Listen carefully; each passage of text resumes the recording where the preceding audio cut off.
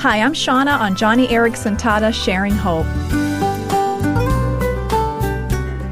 And Johnny, you are such an inspiration. Are you ever tempted to complain? Oh, yes, I am, Shauna, and I'll tell you, I could complain about the way my voice sounds right now. It started back in the spring, when I was hospitalized for 21 days for double pneumonia. I'm sure our listeners can hear the residual effect from my lung infection. And that was bad enough, but the extended stay in the hospital also left my right arm thick with lymphedema. Now, some of that lymphedema was related to my long-ago therapy for cancer, but I felt that this time it was different. After my lungs cleared, I was sent home from the hospital, but I also had a big, bulkier arm that was hard to lift. But then, in late summer, I developed a second respiratory infection, much worse than the first. And during another lengthy hospital stay, I noticed more problems with my right arm.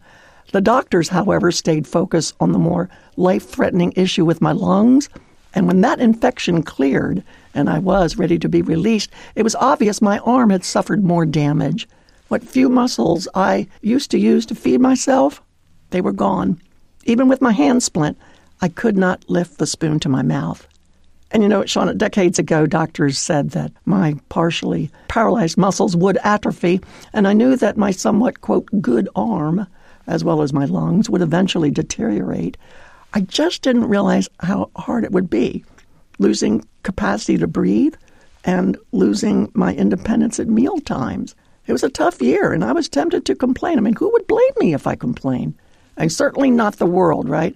It's natural for people of the world to expect an old lady in a wheelchair like me to grumble over her losses. But followers of Jesus Christ should expect more from me. Much more. So let me just share a few brief words about complaining.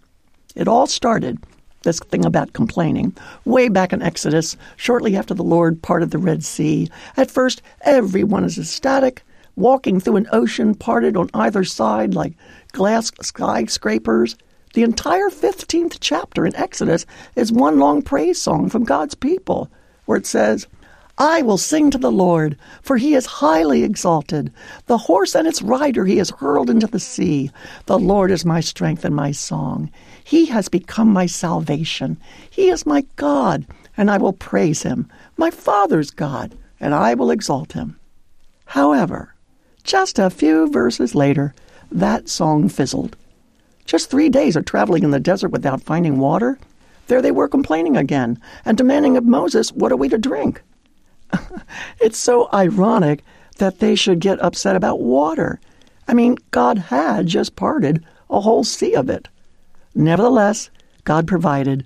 He made bitter water good enough for them to drink. But then only a couple of campsites later, there they are putting up another stink about water. And this time Moses replied in Exodus 17, Why do you quarrel with me? Why do you put the Lord to the test? And there's the problem with complaining. Every time we grumble about things not going our way, we're putting the Lord to the test. We're saying that we don't like his timing. We don't like his plan. We don't like his lack of provision or the way he does things. So if we think complaining is not that big of a deal, the Bible says otherwise. And friend, this week we're going to be looking at ways that we can rise above that spirit of complaining. Yep, when it comes to grumbling, I'm going to be sharing a lot of hope this week.